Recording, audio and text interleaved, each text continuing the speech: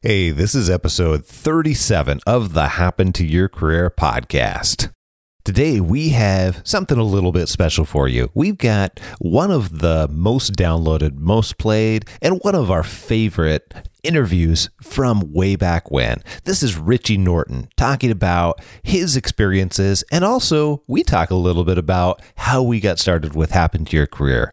So, the other reason we're playing this for you is we've got our heads down on a project that is, well, pretty exciting. But here's the thing. If you're not already enrolled to get our newsletter each week or enrolled in the Work You Love One-Stop Intro course that helps you identify what you want to do next, then you're not going to be able to find out about this special project. It's only going to be for those already a part of the HTYC community. So head on over to happentoyourcareer.com/one-stop and sign up.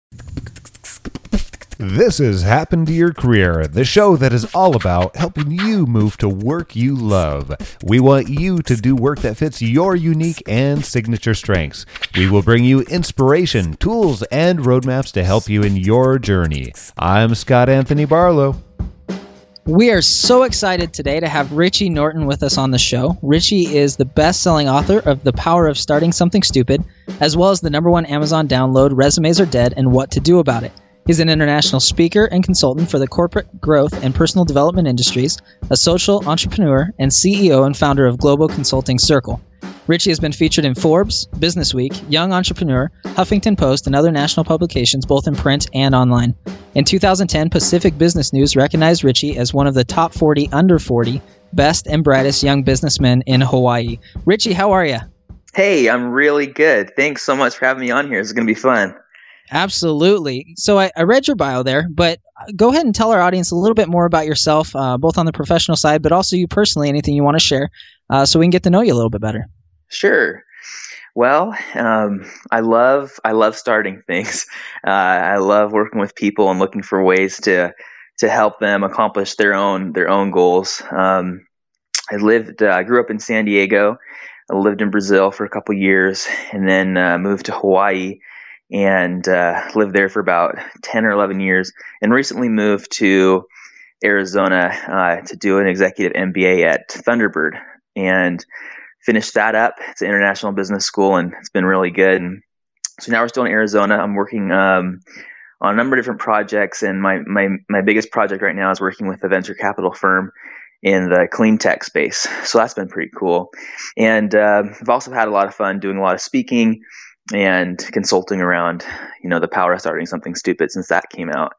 I'm married, got 4 boys, and we can talk more about them and as we move forward. But life's good, and I'm excited to chat about how I can help people start their own businesses or move from where they're at to their new career, and that's just kind of what I do. Awesome. Yeah, we, like you said, and I've read both of your books, and you talk a lot about really working into stuff that you're passionate about. And the first thing I'd like to ask you, Richie, is what started your journey into doing work that you love? Well, that's a good question. I guess, even as a kid, sometimes I was shy, and I want to do things, but I was scared. But little by little, I kind of overcame those fears. Even in high school, I started a band. I know I was kind of scared of public speaking and all that, and I just thought it'd be fun to play guitar, and my brother played drums, and we got some friends to play along with us. And I was the singer. I wasn't that great or anything, but I had to get in front of the microphone, and that got me kind of in love with being in front of crowds. And I guess starting there with my passions was kind of the early beginnings, and that kind of just rolled over into different things that I wanted to do. I remember specifically I was at a conference. It was a conference I was actually putting on, and one of the keynote speakers said, it was almost like a challenge. And she was a CEO of a corporation. She said, "How far can your influence go?" And when she said that, I thought, wow, that's a really powerful question. Yeah. Because a lot of times we think, I'm just here, I'm just going to do some things. It was an actual challenge to see, can you influence others for good? And then it hit me gosh, I would love to write books, be an author, influence people, share my experiences and the things that I've learned. And that question kind of kicked off my desire to write books and to do some public speaking. And so I just started working on it, and one thing led to another, and here I am. Perfect. I'm gonna jump back a little bit. I'm gonna push you a little bit farther, Richie. You mentioned that you overcame your fears. What specifically did you do, or what can people do to overcome fears that they have? Okay, that's a really good question. Let me use kind of an analogy. It's a surfing analogy. I'm a surfer, and I have a friend. He rides these massive waves. I mean, 20, 30-foot waves. And he one time got into a real mess. He was on a big wave at Sunset Beach, and it kind of pitched him over the top. And when he came crashing down, the falls, his board came down, slammed him in the leg, and he broke his femur in half. Ouch. And he almost died. Long story short, somebody came and helped him, and he finally got in. But here's the interesting part. He was back in the water surfing just a few weeks later with a new shiny metal pole in his leg. Wow. And I was like, are you insane? Yeah.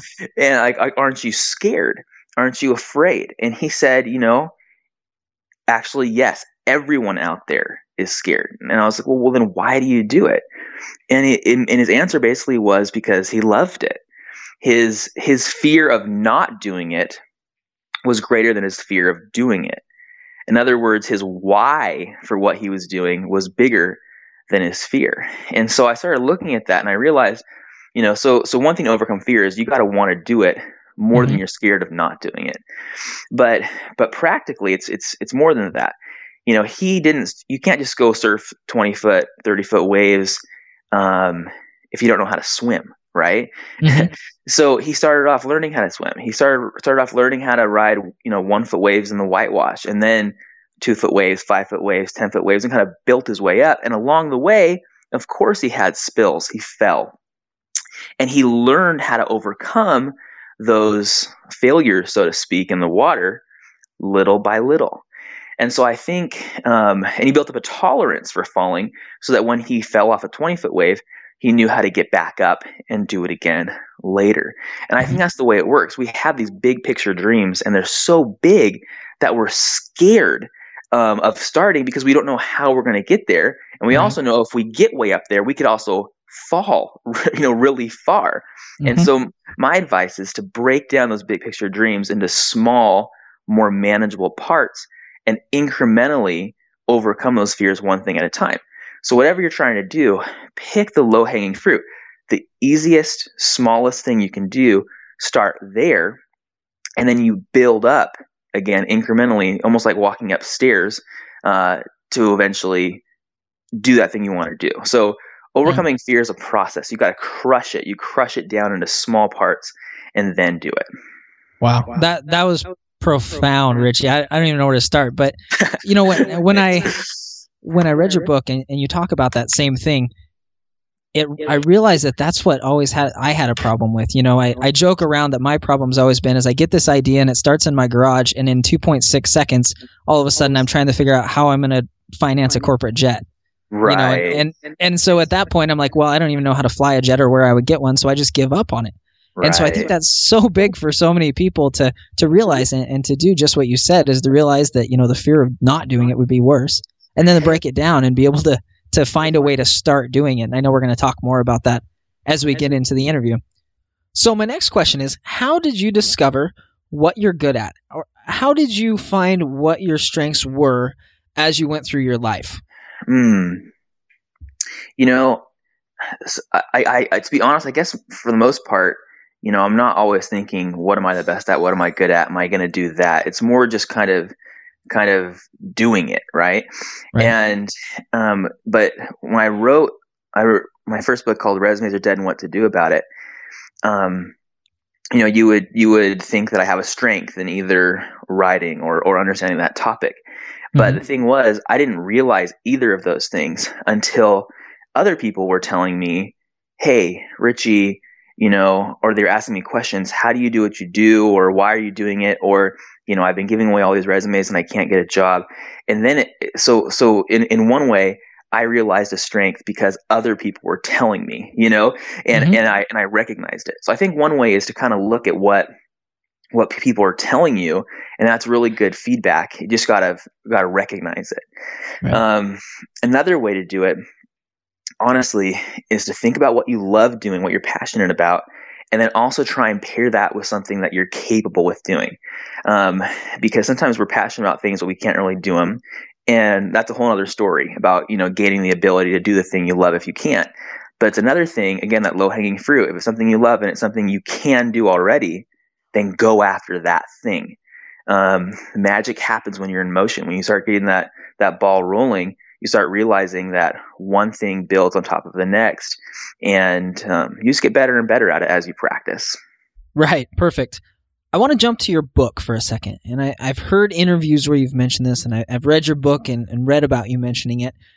But I want you to share with our audience, I believe you call it Gavin's Law, right? Yeah. Can you share a little bit with that? Definitely. So my brother-in-law, he lives on and off with us in Hawaii for about 5 years. And he was just so close to us, like, my wife's brother, but like really like a brother to me, and even like a brother to my kids, because he was just so close and was always with us. And he was the kind of guy that would, he was just passionate about life, and he would help homeless people, and he would go on, trips to Cambodia to build houses. Just a good guy. Unexpectedly, one day when he was 21, he didn't wake up. He passed away in his sleep, and that experience just shook us to the core. You think that everyone around you is going to have a chance to grow up and live their dreams and retire, but it just wasn't that way for him. And we realized, oh man, life is short, and just because that's cliche doesn't make it any less true, right? And so we had our fourth son, and we named him Gavin, after my wife's brother, Gavin. And he brought so much joy into our lives and kind of filled the hole that his uncle had left in his own little way. But little did we know that 76 days into his life, he would actually pass away too. He caught something called pertussis, which is also known as whooping cough. And man, it's hard to have a brother pass away. It's your worst nightmare as a parent, to have your child pass away. And from those two experiences, people would ask me, Richie, what did you learn from that? Which is an interesting question. What do you learn from somebody, passing away? And I kind of thought about it, and I realized this, and that's what I call Gavin's Law, which is live to start to live. Because when you live to start those ideas that press on your mind, which sometimes we label stupid because we're afraid to do them, when we live to start those stupid ideas or those most meaningful opportunities, we really do start living. So many people are kind of like the living dead, walking around not knowing what to do with their lives. But it's as simple as that. Those ideas that come to you that are pressing on your mind, if you start doing them, you really will take advantage of your opportunities, and you'll live a life without regret. And so I try to spread that message as far and wide as I can to help people realize life is short. Don't wait. Start stuff. And if you really want to start living, start those stupid ideas that are pressing on your mind. Man, thanks so much for sharing. And ever since I read that story the first time, I knew if I ever talked to you, I wanted to say my condolences. I can't even imagine going through that. I have kids of my own, and I know, like you said, it's anybody's worst nightmare. Yeah. But I appreciate so much that you turn something like that into something that could, teach and encourage people. Because as I read your book and read that story, I got the same thing. You hammered that really hard that, life's short. You don't know what's going to happen, so don't wait to do what you want to do. And I know that fear is what keeps people from doing that. And I appreciate you talking about that and explaining how to get through that. So, Richie, a lot of people don't realize that they can start doing work that they love, that they could actually do something that they like doing, and that they could have the lifestyle they want, and they could actually get paid to do it. So, when did you realize that that was a possibility? Well, I guess, I grew up in a family of entrepreneurs, and I kind of grew up with the mentality that you eat what you kill, right? That if you want something, you should go after it, and you should do it. I know not everyone is in that situation, but for me personally, I was in college. I was actually going to BYU Hawaii. It's a small school, about 2,500 people, but they're out from over 70 different countries. And I was student body president at the time. And part of the mission of the school is for these students from all over the world to come and then go back to their home countries and be leaders and start businesses and whatnot. But a lot of them didn't go back to their home countries. And I would ask them, why don't you want to go, back to from where you're from? And they said, I don't see any opportunity there. There's more opportunity in the States. But they wanted to go home. That's where their family was. That's where their friends were. They just didn't think they could. And so I thought, wow, maybe there's an opportunity through entrepreneurship. And so I actually wrote a business plan to help people start businesses in their home country so that they could then take advantage of these opportunities, because there's so much opportunity everywhere, especially with the internet. And that was my first experience with me in business, kind of going after something that I didn't know what I was doing, but I knew I wanted to help people, and I wanted to do it through, a business format. And I actually entered my plan into a competition, and it totally failed. They said there wasn't enough details. It just wasn't going to work. But I thought, you know what? That's okay. This is something I really want to do. I'm going to do it anyways. And so I didn't stop when they told me that it wasn't a good idea. I actually went back to them and said, well, then help me flesh out this plan. And they helped me, make it more complete, and actually put me in contact with someone from Mongolia who had won the business plan competition earlier. And so one of my first ventures was actually starting a cashmere company in Mongolia.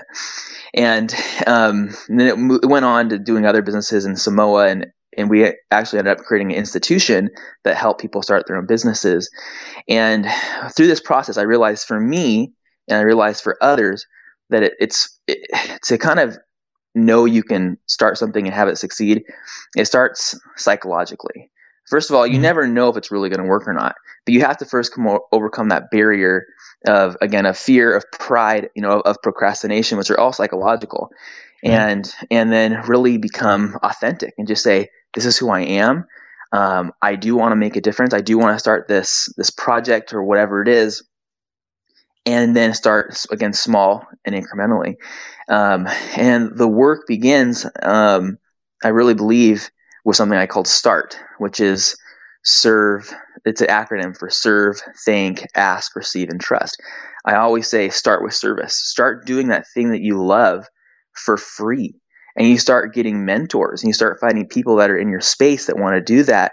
And you start getting that ability, the capabilities. You match that character of wanting to do something with your capabilities through service, and you just put one foot in front of the other and go for it. So you got to just believe in yourself, and you got to just start somewhere. And I say start for free and start with service.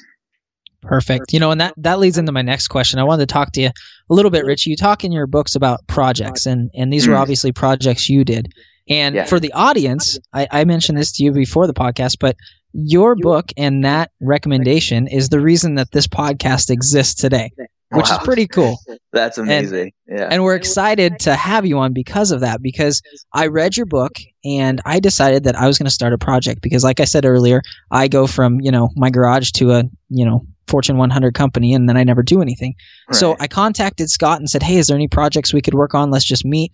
And we came up with some projects, and we did those for a while and then kind of set those aside. And then Scott came back and said, hey, I have this idea for a podcast and helping people move to work they love.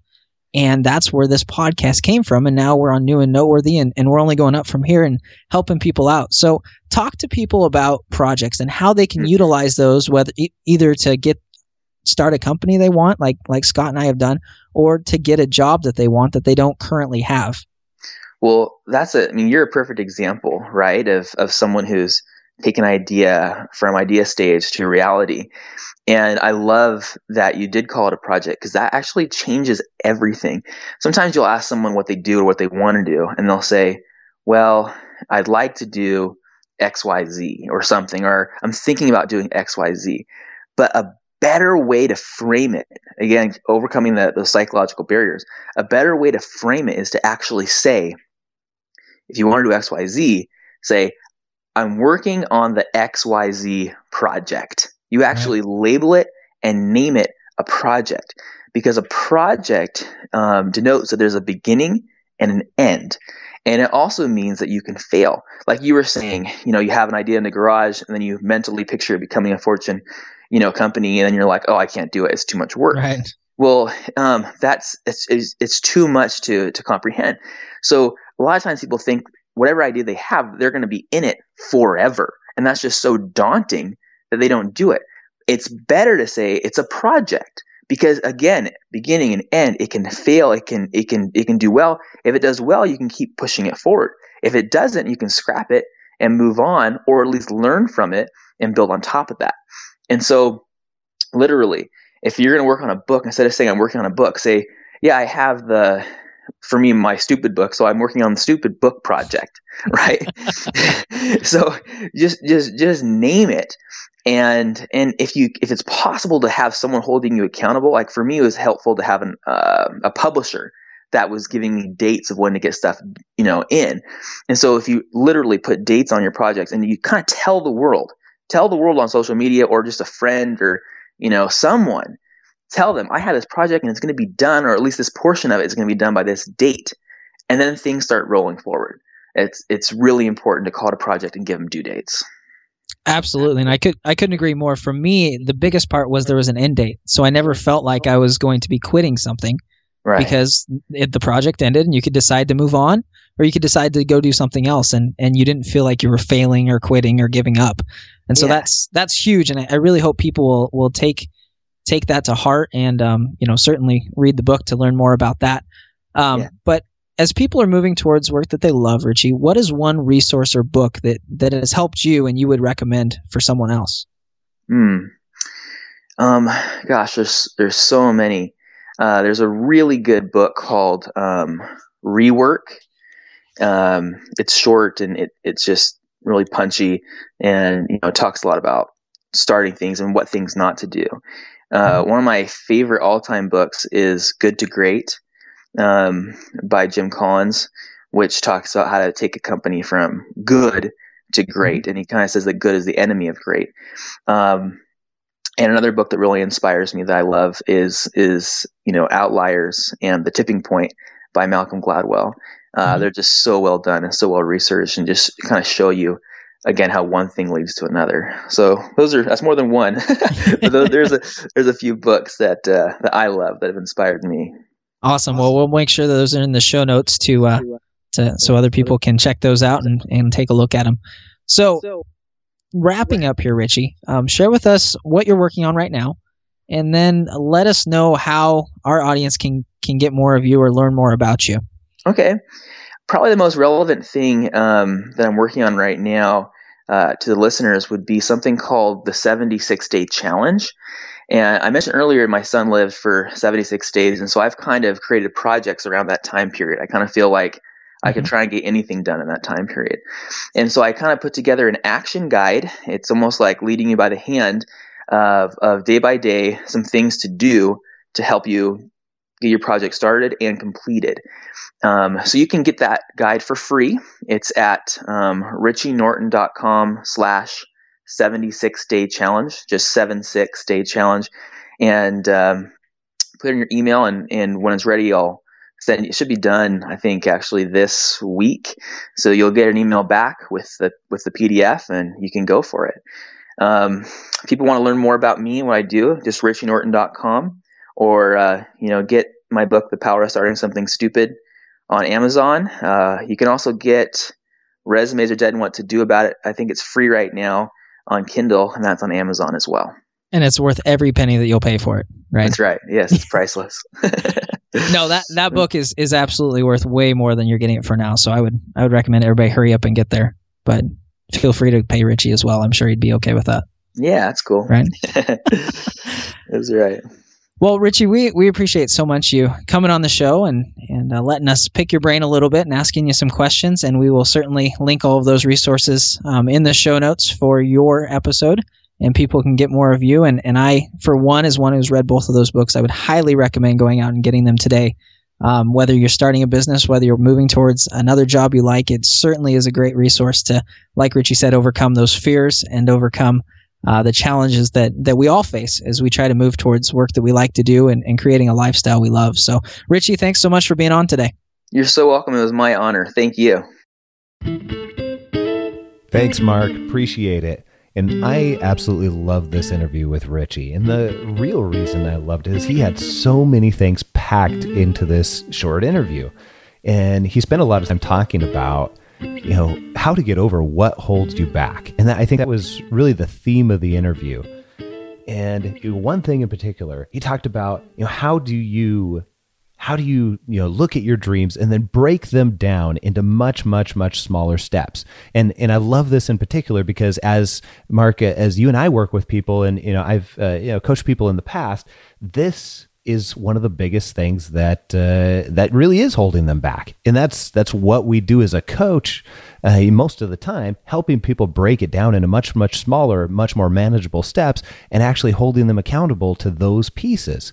So, when you talk about going from your garage to corporate jet in 2.6 seconds, then, that's defeating. It's self-defeating. And there's the, I don't know how to do it, so why do it at all? So, and I think that's a record, by the way. 2.6 seconds. Well, it's pretty quick. Thanks. No problem. Carry on. Sorry, I'm carrying on. And that's important though. And the other reason why is because that will stop people from realizing what their strengths are too. He spent a lot of time talking about how he realized what his strengths were, and quite frankly, he didn't realize them until he was actually paying attention to what other people were telling him.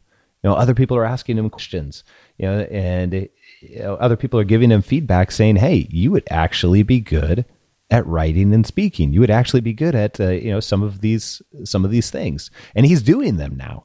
And I think that's not only a testament for, that actually works, but at the same time, that's another thing that so many people struggle with. So the final thing that I pulled out of this interview that I absolutely love is he didn't stop. And he's got a couple of different stories around this, but he didn't stop when people told him things were a bad idea. So he talks about the business plan competition in college. And he talks about his business plan in the eyes of the judges was a dismal failure, right? And, he could have stopped there. But what he did instead was he actually went to the judges, asked for feedback and said, hey, I still like this idea. I still want to do this. Help me flesh this out. And then he ended up, not having the exact same thing that he started out with, but he ended up, progressing and starting one of his first real business ventures that way. And that's what led to it. So those are the things that I got from the HTY recap. Mark, anything you want to add? I just would second everything you said, and thanks so much for doing that, Scott. To me, this was one of the best interviews, and I love doing it because of the actionable advice that he gave. I'd recommend all of our listeners not only take, Scott, what you talked about here, but also I would go back and listen to this episode a few more times because there is so much packed into here about overcoming your fears and really working through the challenges, the psychological challenges that you'll have in your career transition or your job search, whatever you're doing. It's just packed full of those things. The other thing we would ask is that you would head over to happentoyourcareer.com/Richie-Norton. That's RICHIE-Norton, Norton, and answer this question for us. What fears do you have in your career journey, and how are you overcoming them? And that's it for this week on the HTYC podcast. Thanks for listening. Hey, now it's time for us to thank all of our 5-star rating and reviewers. Thank you very much to Frank Hess. We appreciate the 5 stars. Thank you, Jody Mayberry. And also thank you for the shout out on Twitter. We really appreciate that too. And same to Natalie Gabrielle. Really appreciate it. Justin Williams, thank you for the 5 stars. We appreciate all of those who take the time to go on iTunes and leave us what you thought of the episode and leave a 5-star rating and review.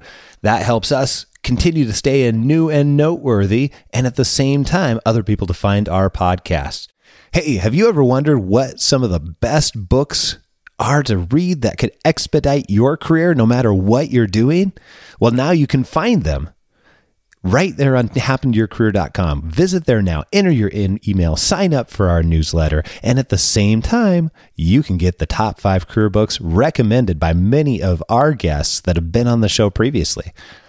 Go to happentoyourcareer.com, put in your email, and download the list of the top 5 career books. A couple of these will surprise you, I guarantee it. Thank you very much for listening to Happen to Your Career, and we're out. We started and you're always like, Mark. It's like you're dealing with a child. Dad, guess what? Yes. What? I mean, if they could just like see you like pulling the paper down from in front of your face on your lazy boy recliner, it'd be perfect. Which is funny. Well, no, not really, I guess, because you're a high D and I'm a high I, so that makes sense. You're very straightforward, and I'm just party. That's hilarious. Let's record it though, because I just about went off on a tangent. I stopped myself.